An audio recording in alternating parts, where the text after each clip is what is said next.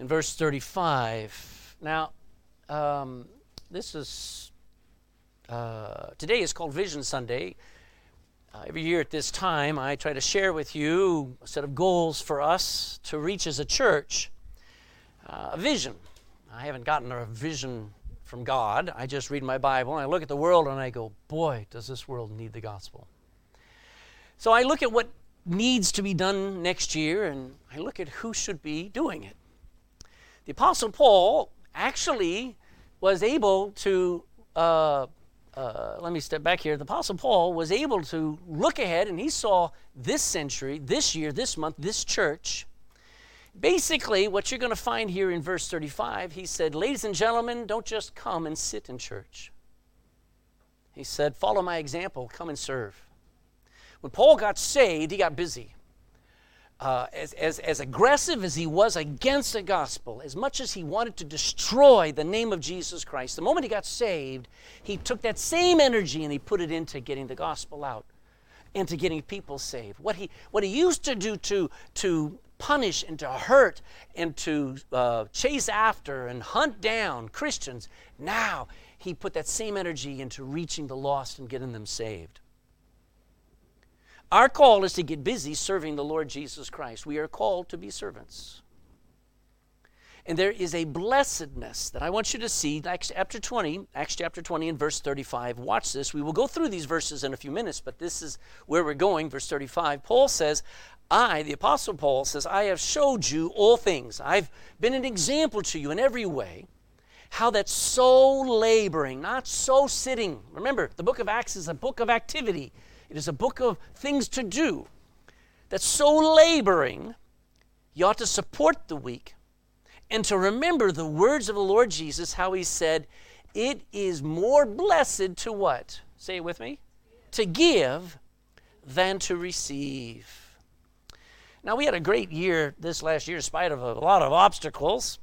I mean, our Patrick's Day parade was awesome. We had over 60 of us walking the Ballantine Parade, in spite of the fact the guy with the horse was a problem, but we had a great time. Men's camp was, again, we had 68 men in a facility that only held 42. and we were told you could push up to 44, 45. Well, we pushed it, we had 68. Some people came and went, whatever, but we had 68 hungry men. We had that's our youth camp this year. Victory Youth Camp, we had 2 saved, and truly the teens were absolutely thoroughly encouraged and transformed, I believe. Our children's Bible, we had 4 believers baptized, and then we had our Bible camp, our summer children's Bible camp. That was just the best ever. It was excellent. It was right in the middle of the summer, the hottest time, and we had a Wild Western theme. And we had 5 of those kids saved. Folks, church is back up. I mean, after COVID, we've got good numbers. We're approaching 100 on every Sunday. It's been a good year. But the question is that I got to ask you is, do you even know how it all gets done? Do you even think about how do all these things take place? Well, I'll tell you what most people think. Most people, I mean, you do it. You pass by and you see a church building.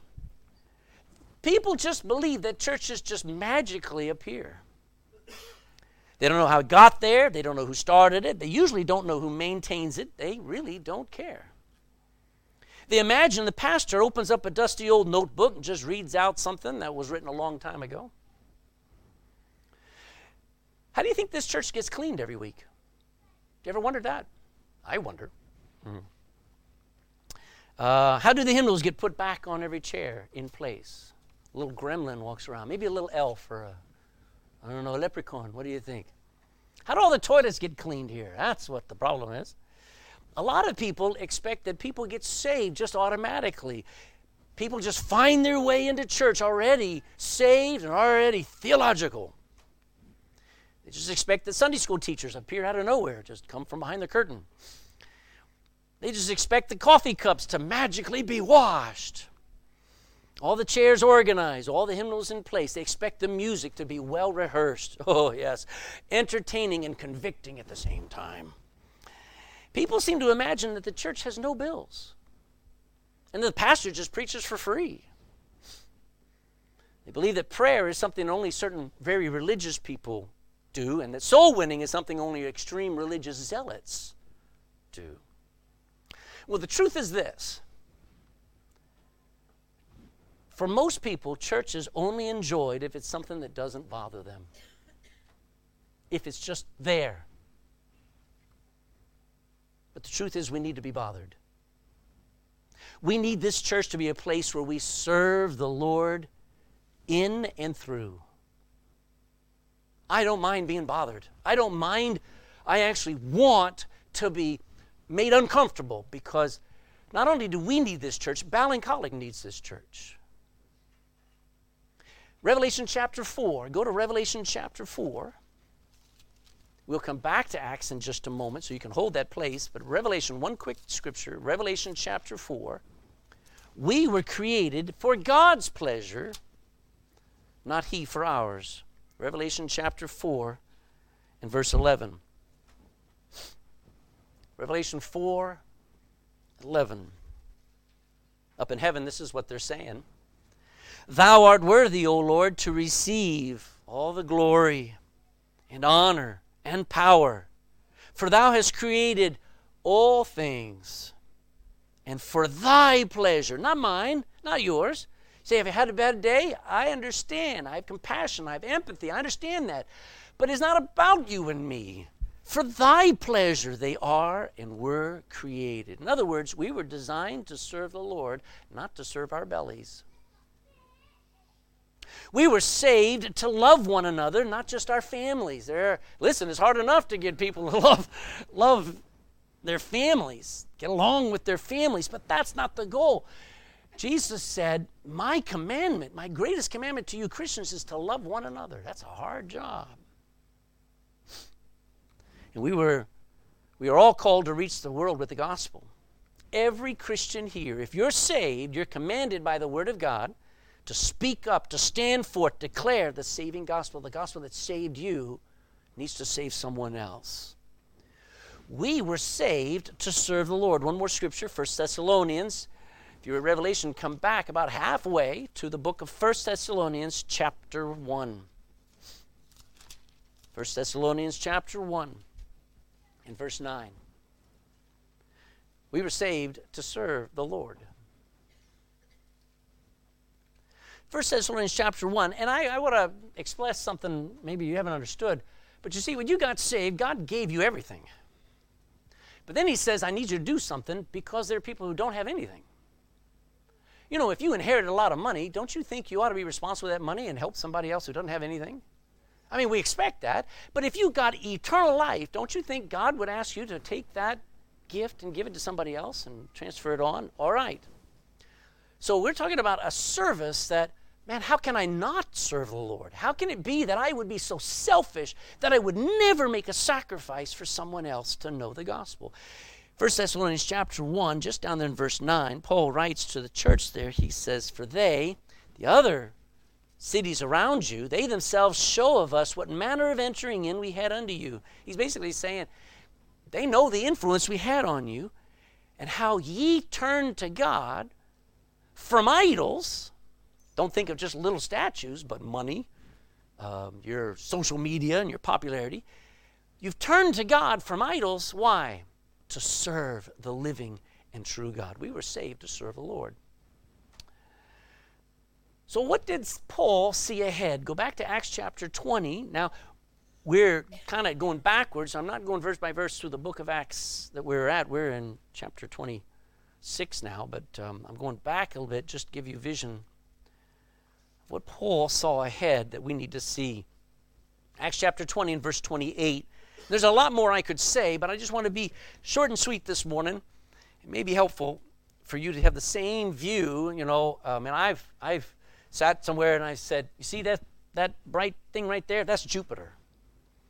Somebody says, where's Jupiter? And I said, that over there, that's Mars. And over there, that's Saturn. Up there, that's the star Arcturus and all that stuff. And I'm just trying to show them there's a universe out there, and they're awesome to look at. And Paul's kind of the same way. I'm trying to get you to see something that we need to see, that our eyes are closed to because of this world. And these are just a few of the things, but starting back in verse 28, Acts 20:28, Paul starts off and he says, take heed, therefore. Take heed means take care unto yourselves, into all the flock over the which the Holy Ghost hath made you overseers, to feed the church of God. You know, it's one thing, gentlemen, when you sit down and you fix yourself a sandwich. It's another thing when your wife sits and stands in front of that stove for an hour and a half at Christmas, or 2 or 3 or 4 hours, and feeds 15 people. It takes a lot of work, doesn't it, to feed the church of God. Keep going, which he hath purchased with his own blood. You see, Jesus purchased our redemption, didn't he? He paid for it all. He gave us forgiveness. He pardoned our sin at the expense of his death on the cross. But once we've accepted that salvation, that gift of God, there's a lot of work to do. There's a lot of leading, feeding, protecting, warning, visiting, rebuking, encouraging of Christ's flock. There's a lot of work. So when he's writing not just to, now this was written to the pastors of the church in Ephesus, he's writing out in the future to us saying, hey, what do I see ahead? I say there's a lot of work that'll always be on us, feeding the church, overseeing the spiritual needs of a group of believers. It takes a lot of work. Look at verse 29. What else? Verse 29, Paul says this, for I know this, that after my departing shall grievous wolves enter in among you, not sparing the flock. You ever wonder why there's so many stone walls around all the fields in Ireland? It's to protect the flocks. It's to make it so that animals don't easily get in. That's the purpose of them. Some of them are also to denote where your property line is. But my oldest son got chickens a couple months ago, and he built a simple fence around there. I think he had 7 or 8 chickens, and one morning woke up and he had none. Foxes got in there and had a feast. He built higher fences, amen. The normal idea is, leave me alone, pastor, I'm fine. You're like those chickens. As a pastor, I sometimes come and I say, warning, build the wall higher. Stay away from the dangers. There is stuff in this Bible that warns us about things the world is comfortable with. The world doesn't think is any problem, and you're buying into a lie that you can live any way you want and still go to heaven and be happy. You can't. There's a lot of dangers in Christianity today. We have attacks from outside, but the worst are from inside. From our own attitudes, our own spirit. It's happening all over the world. There are wolves that have taken over churches and denominations, poisoned the gospel, defiled the flock, and devoured the simple faith in Christ. There are people today who, because they watch some stupid YouTube, they put the Bible away. It says, I don't believe it anymore. There are, if you sat down and wanted to look out how to get saved, there's 300,000 different YouTubes telling you 300,000 ways to get saved today. Poisoning the gospel, promoting woke theologies with women preachers and transgender teachers. They are mocking the Bible and destroying the faith from inside. Churches that 100 years ago preached the gospel, doesn't matter what was on the outside, Presbyterian, Methodist, they preached that men were lost and wicked and had no hope outside of Jesus Christ. Now, it says church, but inside it's not a church. There's a lot of dangers. Third thing, there's a lot of tears. Verse 31. Oh, I didn't read verse 30. Also of your own selves, out of our own group shall men arise, speaking perverse things to draw away disciples after them. That's what everybody wants. I want everybody to follow me on my YouTube, follow me on my Twitter, follow me in my religion. They're cursed. Verse 31, watch the tears. Therefore watch, be aware, and remember that by the space of 3 years I ceased not to warn everyone, night and day with tears. You know, being a Christian, you say, wow, now that I'm saved, all my troubles are over, right, Hannah? No.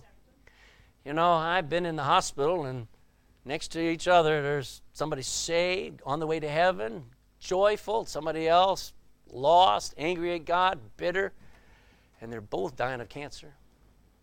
Don't say just because you got saved you won't get cancer, you won't have problems. You know, if you're saved, there are troublesome times you're going to go through. Just read church history. There's going to be loads of disappointments in the Christian life, loads of them. You say, man, your God's not very powerful. Look at the kind of life. You don't even drive a new car. People judge one another by looks. You know, if you could see, you may see my car being a 2007, but my joy is eternal. There's something that's much better than all the things that the world puts on. Health problems, do not health problems affect Christians? They sure do. Now, we need to limit that by having a good diet, exercise, and so forth. But health problems come up, people getting upset and leaving. Churches ought to be vibrant and strong, and yet everybody gets offended and off they go. Marriages, some of them don't work out. Children grow up, throw their life away, throw God away. Doesn't that grieve you?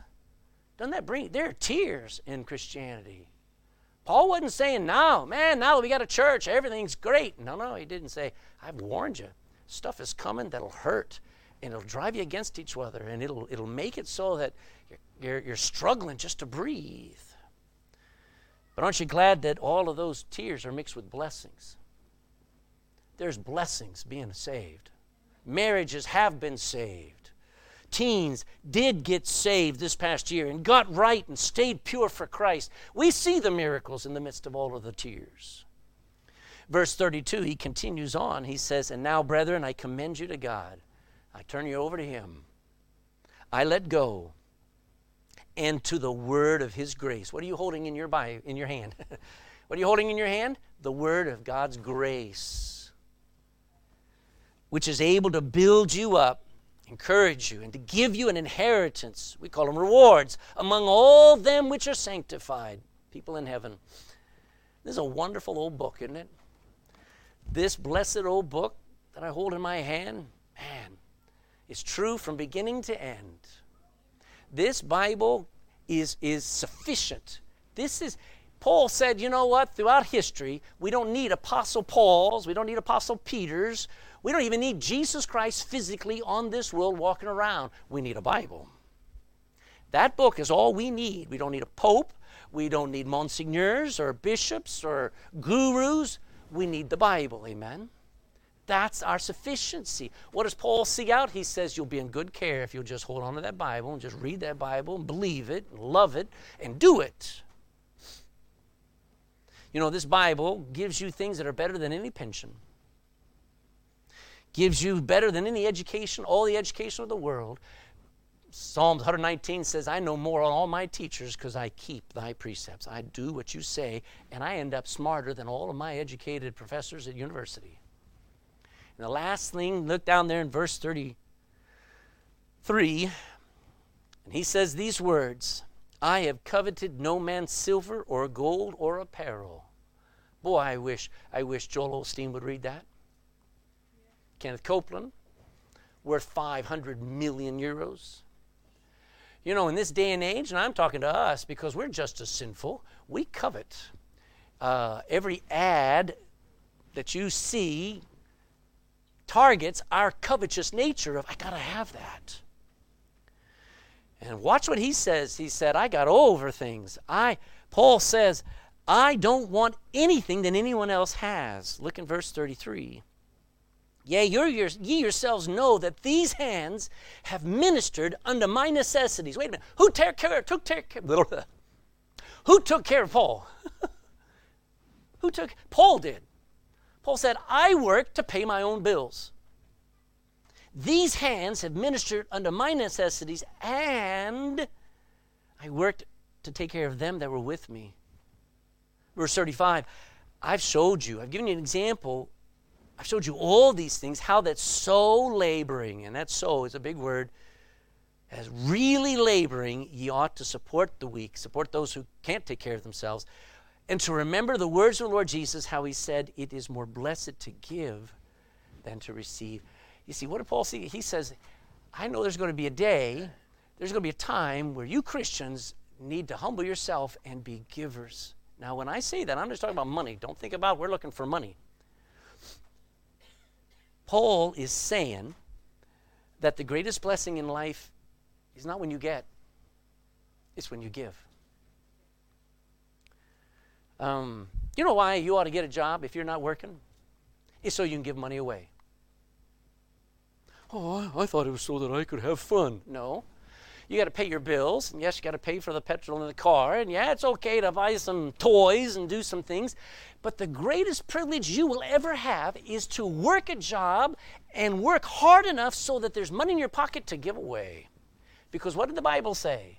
It is more blessed to than to receive. Well, Pastor, I came to church today, and I'm expecting a blessing. Well, amen. You know how to get a blessing? Be one. Amen. There's a need for us to be givers. I'll give you some examples. Look in chapter 24. 24 and 22. No. Let me see what I was thinking. That's not, don't forget that. Ignore that. I was wondering where that came from.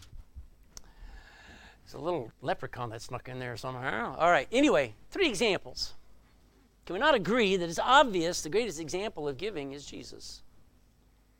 Jesus had the greatest joy ministering to and giving to countless numbers of people as he moved through crowds and through towns. When he would go into a town, he'd preach and then he'd help, wouldn't he? Yes. He was a giver. Now wait, did he have a mansion? Did he have a bank account? Did he have a credit card? Did he have a Revolut? Was he doing bank transfers? He had nothing but the clothes on his back, and yet he still found a way to give. He said, I don't have much money. You got time. You got health.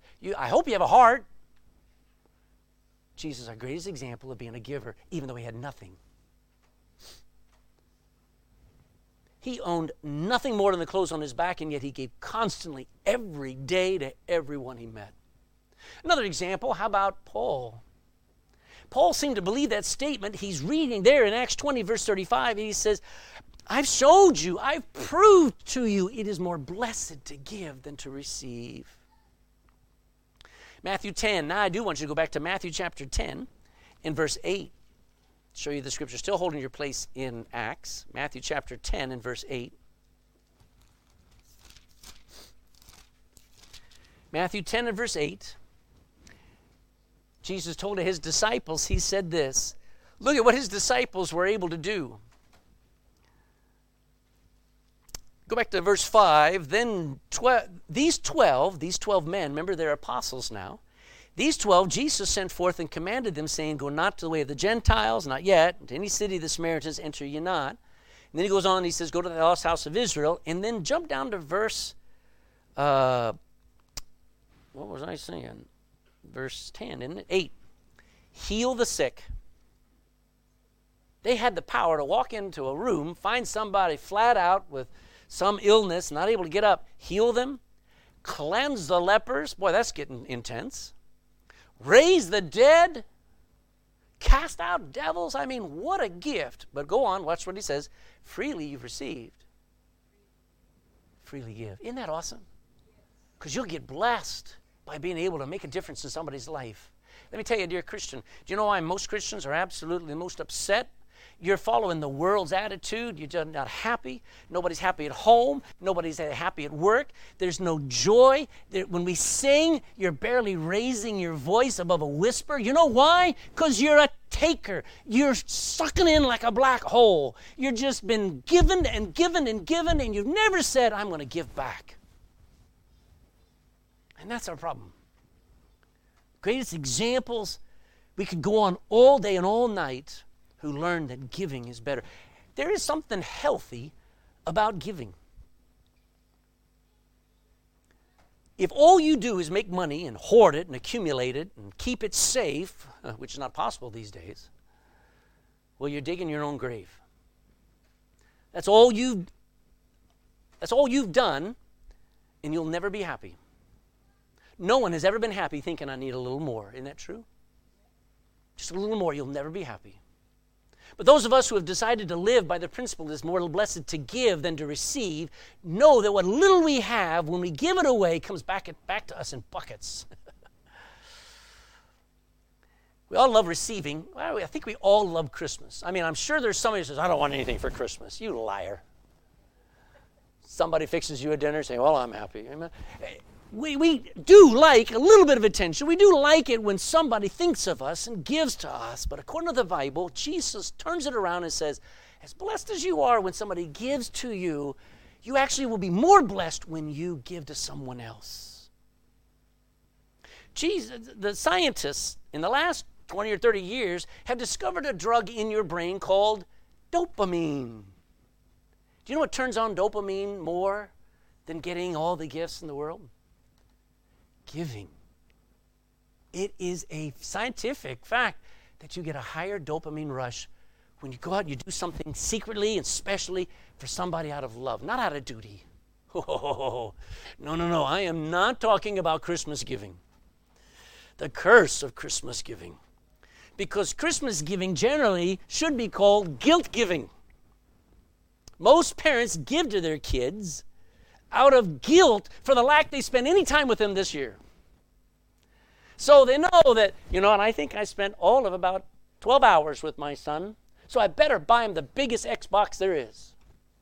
That's what goes on in people's minds, and you know it. And you will spend thousands of euros to try to offset the fact that you didn't spend more than a few minutes with them every day. That's called guilt giving. You'll give to your spouse, oh, honey, I did this just for you. And your spouse, all they wanted was you.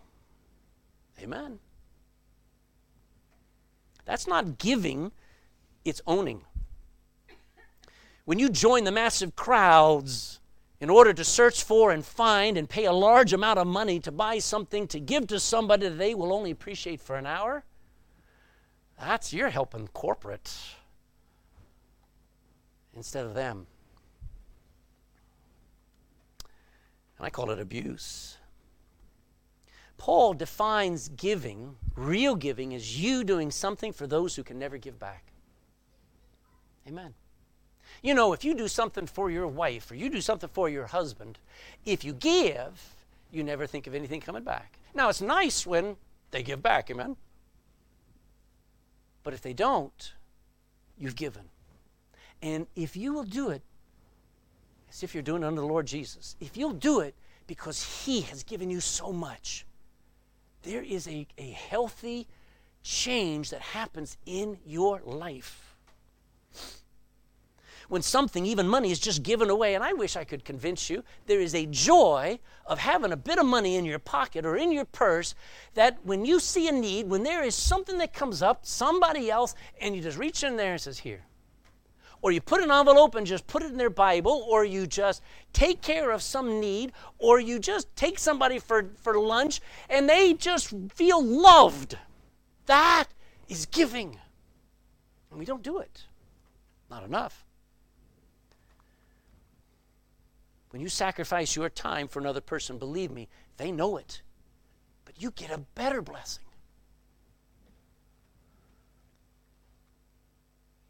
I just wish that you and I would seek to explore the blessings of giving at Christmas. See, you're going to be driven. You've already got all your plans of what you're going to buy for Christmas, and I'm trying to stop you and shake you to the core and go, am I giving or am I owing? Am I owing? Do I need to fix something in my heart so that I get the better blessing? So that when I sit down at Christmas, there's joy because we've all given. One of the neatest things we learned, my kids, I gave all of my kids a bit of money, not much, and I says, now you get to use that money to buy for your brothers and sisters. And they didn't get 300 euros each. No. They got 50 euros or whatever. And it was, the girls would go into Claire's, and they start picking out all the earrings for €1 each. The guys would go and buy Jack's. It wasn't the size of the gift. It was the joy that the kids were learning to give. Amen? To give. You never lose when you give yourself and your time away for someone else. Go to Luke chapter 6. Luke chapter 6. You'll see where I'm going with this in a moment. But I hope you're in a conviction today. Man, I wonder if I need to reevaluate my Christmas list. Yes! Now you're getting it. Luke chapter 6, verse 38. Guess what happens? Take and you'll get more. Is that what it says? Read the Bible for what it doesn't say. Get and you'll get more. Is that how we live? Yes. What does the Bible say? Give and it shall be given unto you. Oh, good measure. We always worry, well, if I give this, then I probably get nothing back. It's always a nightmare when you have one of those sharing, times where you buy a gift for somebody else and they buy a gift for somebody else, and then you exchange, and you went and you spent 30 euros. And you bought something really nice and you give it away, and then they give you something for 3. That's not giving. You get the joy of giving because you spent that 30 to be a blessing to somebody. Give, and it shall be given unto you. If they may not give, God will. Good measure, pressed down. I like that. When you make a cake or whatever, you put the flour into a sifting cup and you tap it on the table, and that flour goes down, and you add some more. And God, when He begins to bless you, He kind of taps your life, and He says, we're making room for more. And God just blesses you with probably not money, but with a lot more joy than you can handle. Pressed down, shaken together, and running over shall men even give into your bosom. For with the same measure, ladies and gentlemen, that you measure withal, it shall be measured to you again. Oh, that we would explore the blessing of giving. So, if you want to be blessed, if you want to know joy, if you want to have a sense of worth and accomplishment as a Christian, bless someone else. Do something that just makes somebody else feel loved. Some people are unlovely, amen?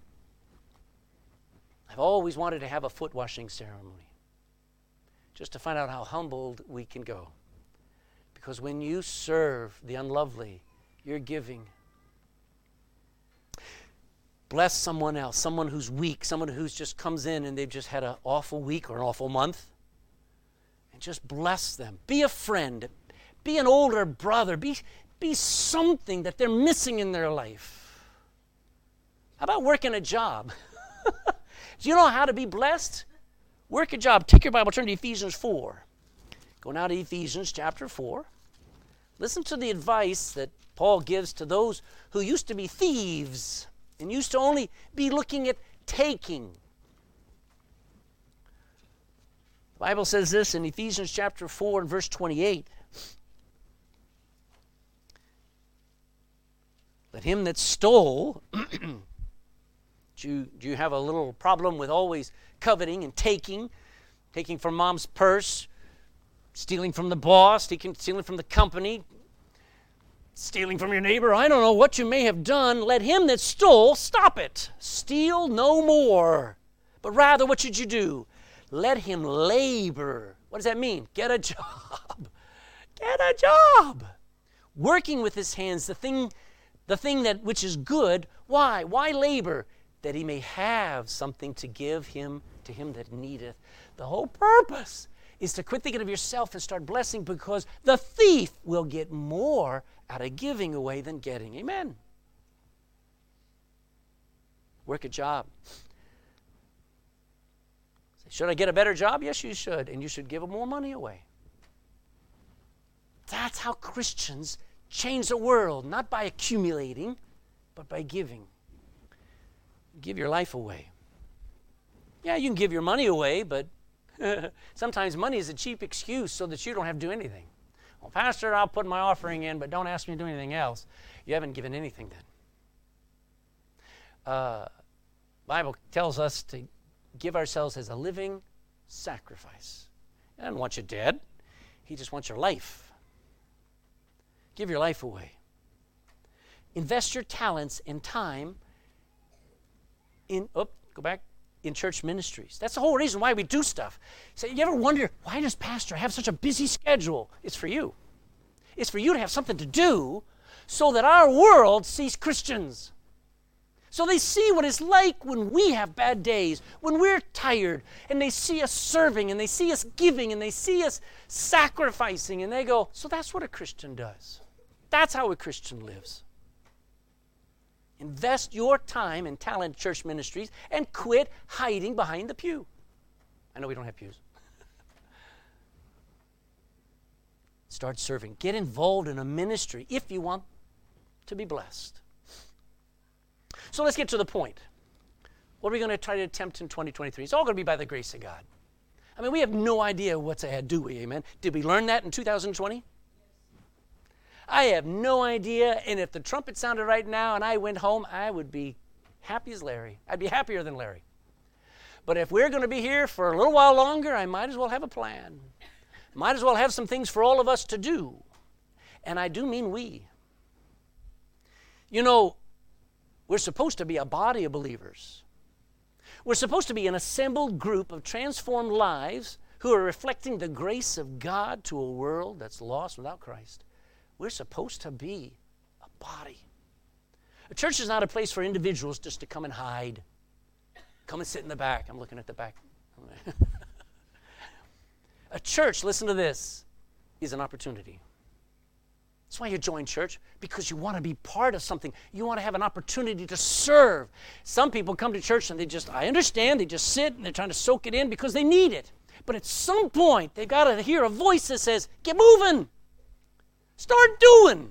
If you've been encouraged and blessed and given to, it's time for you to say, I have every spiritual blessing.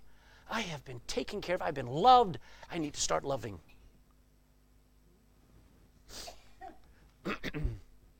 You know what we're able to do? Give something back. You ever felt that? I get to give something back. I am watching a generation of I thought spoiled brats were normal 20 years ago. These are the worst spoiled brats I've ever seen in my life. And we need to make sure it's not in our heart, because the kids are reflecting the parents. To give something back. So what are we going to attempt for this new year? We're going to finish the book of Romans in the next few weeks. We're going to get to chapter 29. You know there's no chapter 29. And we've finished verse by verse. We've gone through this amazing book. But in January, we're going to look at the book of Romans.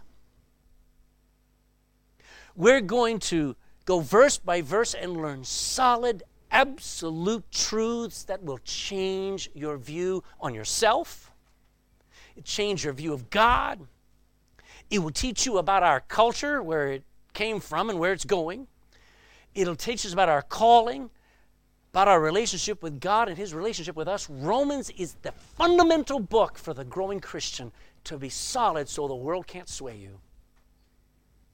I'm asking you to be committed to being here on Sunday mornings. Don't be like your grandpa's old jalopy car that started, or maybe it's your car now, that would start and stop and you had to just abandon it and wait for the mechanic to fix it so you could run it for 2 weeks before it died.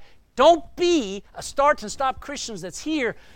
Half the time during the year you will miss, did you know, you will miss so much from this book. And the truth is, the meetings that you miss will be the ones you needed the most. You remember that. Calling it, the just shall live by faith. How do you do that? How do you live by faith? But that's the statement of Romans 1:17. The Christian lives by faith. Secondly, we're going to develop all Christians into disciplers. I have a burden to train everyone in this room to be able to answer the problems of life from the Scriptures. I don't want you just to come to church to get a little bit of truth. I want you to be able to get into the Bible yourself and sit down and go, I've got an answer now. Now I've got another answer. Now I've got a truth. Now I've got an encouragement. That's what discipleship is. Discipleship is learning how to learn from Jesus. Our teachers, when I was a kid, the purpose of a teacher was to teach us to think, to teach us to question. They taught us to learn. They just didn't tell us what to think. Boy, these days, C-A-T, cat. I didn't learn anything. But when somebody said, k-at, oh, I learned something. I learned phonics. I learned sounding out. I learned, okay, I can take apart a long word and sound it out. I can say the word. I can learn it. I want to teach you how to think, folks. I don't want to tell you what to believe. This book will tell you what to believe. Amen? So here on Sunday mornings, we have a great group. There's about 15, 16 of us here. Well, I want that to grow. We still have time if you want to come in and join in. We're still on lesson 1, but we're doing discipleship on Sunday mornings at 9:45. And in a few months, we'll bring in a new crew, and it'll be awesome. Another thing we want to do this next year is I want to, boy, more than ever, focus on our men to be Christian leaders. Ladies may not understand it, but the greatest calling a man has is to be a godly leader in their home.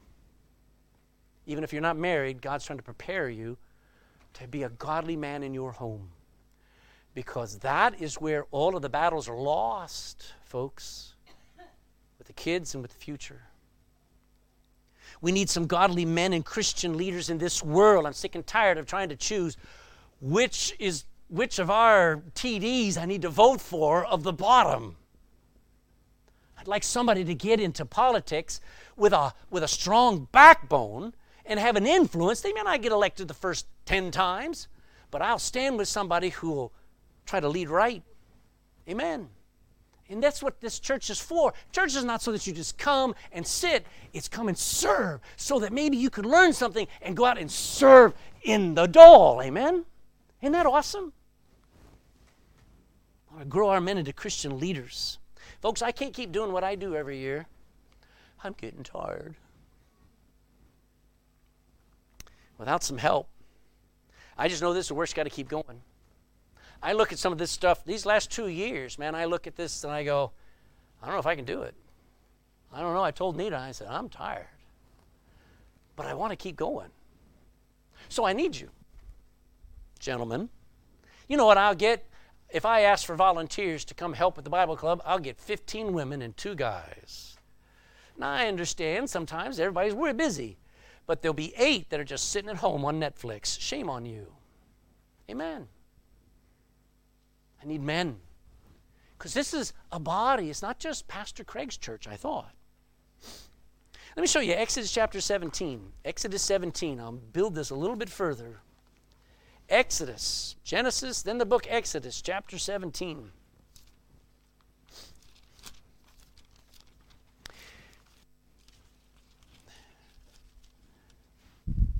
Exodus chapter 17 says there in verse 8, now Israel, the nation of Israel, has come out of Egypt. They've gotten into the wilderness, the desert of Sinai, and they're walking through there, and an enemy attacks called the Amalekites.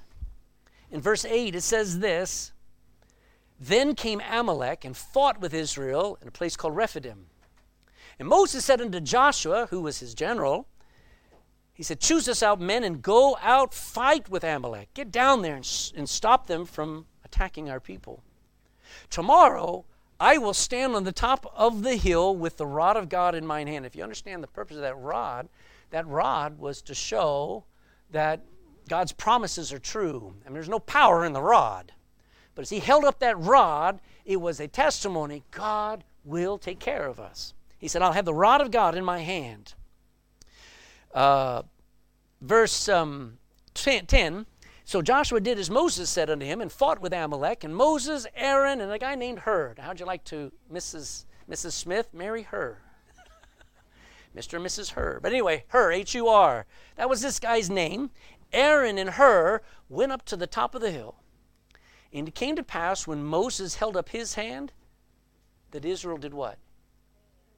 They were defeating the enemy. And when he let down his hand, Amalek prevailed. All right, so what do you got? This is what you've got. Moses' hands were heavy.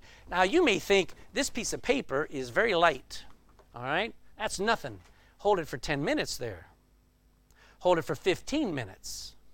You heard about the guy who was doing exercises. He got a 10-pound bag, a bag of 10-pound potatoes. And he would every morning get up and he would hold it out of his hands for 10 minutes. And he put them down. After 3 weeks, he put potatoes in them.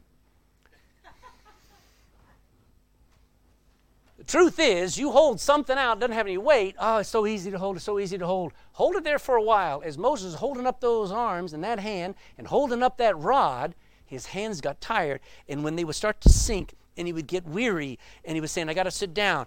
Aaron came up under one side and came up on the other side and held him up and said, keep those hands up. Joshua's down there. All of those soldiers are down there. They looking up and they need to see you praying. They need to see that rod up there. They need to be reminded that God is still there. God is on their side. Verse 12, but Moses' hands were heavy, and they took a stone and put it under him, and he sat thereon, and Aaron and Hur stayed up his hands, the one on one side and the other on the other side, and his hands were steady until the going down of the sun. And Joshua discomfited Amalek, that means he defeated him, and his people with the edge of the sword. I like that. Verse 12, but Moses, verse 13, and Joshua, that was all I want to read. I thought there was more. Every church needs men like Aaron and Hur. Would you agree? I need men like that. I don't need butterflies and unicorns, okay? I need godly men who will stand with me and work with me and get the job done. Amen. That's what I see in 2023, work. And I want to win more people to Christ. Does anybody yearn to see souls saved? Anybody wonder, why is it so hard? I can't figure out why people are getting harder and harder. I just know they need to get saved, amen? I just know I was a hard case, and somebody kept working on me, and somebody kept inviting me, and somebody kept praying for me, and somebody kept preaching to me, and it took time until the penny dropped and I went, I'm lost. I'm in trouble. I want to win some people to faith in Christ. We need to keep this the main thing. We cannot just come to church and go home. We've got to go home with a burden saying, I got people at the job who I've never given a tract to. Jesus said in Luke 14, gave the parable of a man who had a very big house, full spread of food, and nobody was in it. And he sent the servant out, and he says, go and invite people. And there were people who says, I'm too busy. Oh, I've just got married. On and on and on. And he said to the servant, he said, go out into the highways and hedges. Now think about that for a minute. It's one thing to stop somebody on the highway. Would you like dinner? It's another to go looking in the hedge. Hey, don't hide. If you're in the hedge, you're hiding. Come on, there's free dinner for you. Go out to the furthest place and find somebody and bring them in. Get everybody saved. Isn't that awesome? I need your help. I can't just keep giving out tracts. There's a guy back there at the back. I won't mention his name. He just had a birthday yesterday. He's got a goal of giving out a tract every day, and he does it. Can we not all do that? Saturdays we go out. We're closing down for the winter here, but we go out on Saturdays for an hour or so. Fridays we go into Cork City and talk to people straight up about their soul. You've never had more fun than standing next to Weston giving the gospel to somebody. I'm burdened that 2023 we would win more people to Christ, not to religion. I don't care. Listen, I only care about one thing, their soul. Can we not all care about that? How about training more of you to teach the Bible? You know, a great teacher is only great if they have something to teach. I think we have something great to teach, don't we? So I'm already on my way to being a great teacher. You just need some confidence built in and some teaching and some encouraging. Because I'd like to have a second children's church class. You don't know what my plans are. I'd like us to start up a teen group again. I'd like us to have a college career group again. But you can't have things without teachers, without people who are dedicated to ministering and giving back. I also want to start up a choir. We've got an ensemble. I'm drooling waiting for the next time that they sing. But when I got saved, the first time I came into church and I sat down, I came in and three-quarters of the pews were empty. And they were all up at the front in the choir. And at 11 o'clock or whenever church started, I remember it was 10:30, 11 o'clock, when church started, his church had 250 in it. And 150 were in the choir. When the choir began to sing, I came unglued. I'd never heard anything that good. And I've been to rock concerts. I had music out the wazoo. But when I heard them sing, it was like heaven. I said, I got to come back. A choir can help, amen? And they did it without the blinky lights. They did it without the drum set, the bass guitars. They did it with a couple of guitars, string guitars, and a piano, and 150 voices. That's what I'd like in 2023, amen? Also, we might need to start planning on buying another building. Now, we may not be able to ever buy it in 1 year, 2 years, but don't you think we ought to start planning? Amen. Because once you start filling up a place, you need to get something bigger. There are other areas of ministry. How about thinking about meeting people at the front door? Pastor, is that a ministry? A lot of people have said the reason why they got comfortable coming to church because somebody met up at the door and welcomed them. I've been to churches where you have to find your way. You're finding a seat, and then you find out you're in somebody's seat, and you have to move over, and you just feel so unwelcome. That's a ministry, and that makes a huge difference. We got building projects. We have some things coming up. You don't realize what fun it is to dream. We have some building projects in 2023 that are going to knock your socks off. I just need helping hands and expertise. Would you help with our Patrick's Day Parade? It's coming up in March. We need at least 50, 60 people to walk through the parade. This year, we're going to be building a space station. We're going to have a giant spaceman Spud going through Ballincollig, announcing our Bible Club. Resurrection Sunday, I want to build a huge empty tomb on the other side of our fence with a stone that rolls away in the words, Jesus is not here. He's alive forevermore. And it's going to be beautiful, getting ready for Resurrection Sunday. Our men's retreat, man, there's stuff in getting ready for that, helping out. You don't realize how precious it is, not just to go and sit and learn, but to help in teaching, preaching, ministry. Our 29th anniversary, we have a dozen people who are coming from the United States in June to help with our anniversary. They just want to be a blessing to us. Isn't that cool? We're going to turn it into a big evangelism blitz. We're just going to go soul winning, and I want all of us involved. I don't want just them involved. I want us involved. Victory Youth Camp, my goodness. Bible Club, I wonder if we could have as great a Bible camp this year as we did last year. I think we can. So do you think you could help? Could you come out from behind the pew? But you know, if you don't make up your mind about what you're going to do with your time, the devil will. This is your church, right? I know you're all super busy, and the devil will keep you that way until you finally make some decisions. And I know some of you already help. We have people who actually come in, they volunteer, and they hoover. Nobody else knows, but they're every week going up and down. They come in. I have two different people coming in because there's, especially during the winter, there's muck and stuff, and hoover up, clean the toilets. But those few are not enough. If you enjoy clean toilets, maybe you might ought to volunteer and help out. Because there are some Saturdays I get in here and they've not been cleaned and I have to do it. I don't mind doing it. You know, I love cleaning a toilet. You have no idea. It's not a demeaning thing for me. But I get tired. And some of you don't know the blessing of doing something for somebody without them even knowing it. You know, there's a lot of work for all of us to do in this church. There's a lot of praying we need to do on Wednesday evenings. You know, we're missing the blessedness of giving our time, our heart, our monies, our talents, our lives to something that matters.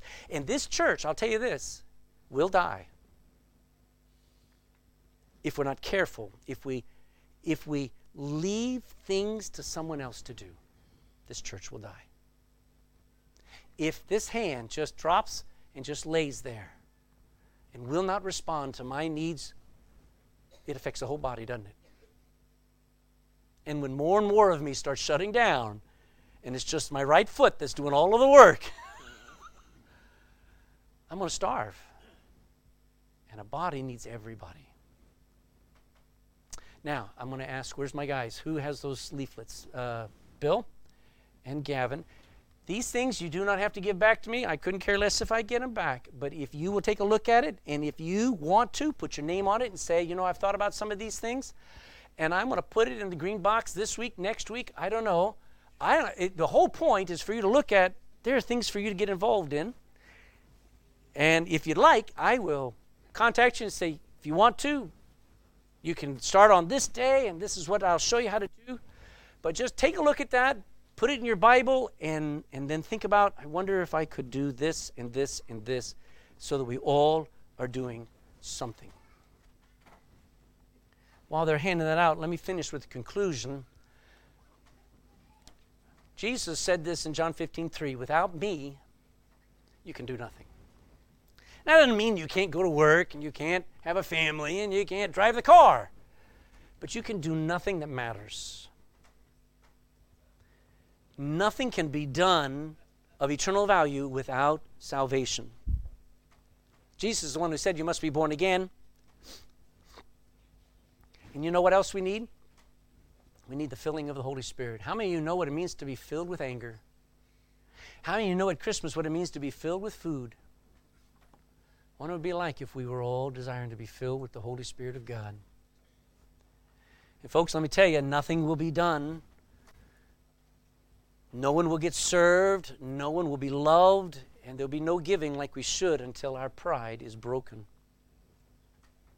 You know, when Jesus Christ becomes Lord of your life, He decides what happens every day. He decides who you minister to and what it costs. You don't get to negotiate. And your pride is the biggest barrier between you and being blessed in giving. Question is this: are you even saved? If not, God has already given His best to you. Do you know that? God's not up there in heaven saying, expecting, I expect you to do all this work. No, God first gave, didn't He? We love Him, 1 John 4 says, because He first loved us.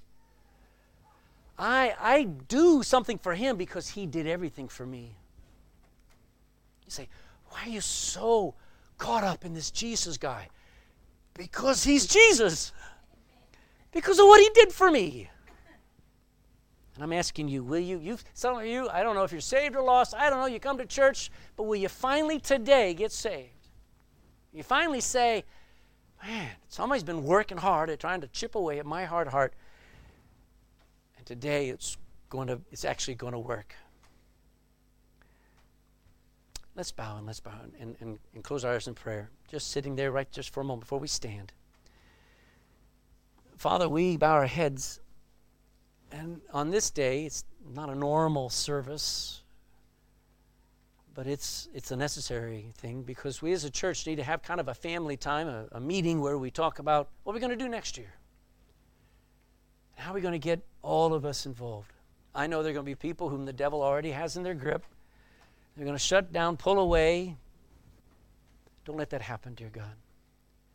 Thankfully, even when everybody walked away from you, you stayed the course. May we take that example and say, I'm going to stay the course. I just want to keep going. Jesus, who for the joy that was set before Him, He endured the cross. Help us to get back to loving one another, serving one another, and turning our world upside down. That's what we're here for. We're not supposed to just come and sit. We're here because you've invited us to come and serve. If there's somebody who's not saved today, may they finally and fully cry out to you and say, God, you win. I need Jesus. I've been trying to be good all my life, and it's got me nowhere. Please save my soul. Lord, I'll just give you my life. If you gave me your life on that cross, I will give you my life back. Because I love you, and because I just want to give something back. If you gave me the gift of eternal life, how can I withhold all other gifts? So bless your people today as we sing this next hymn in Jesus' name. Amen. Stand.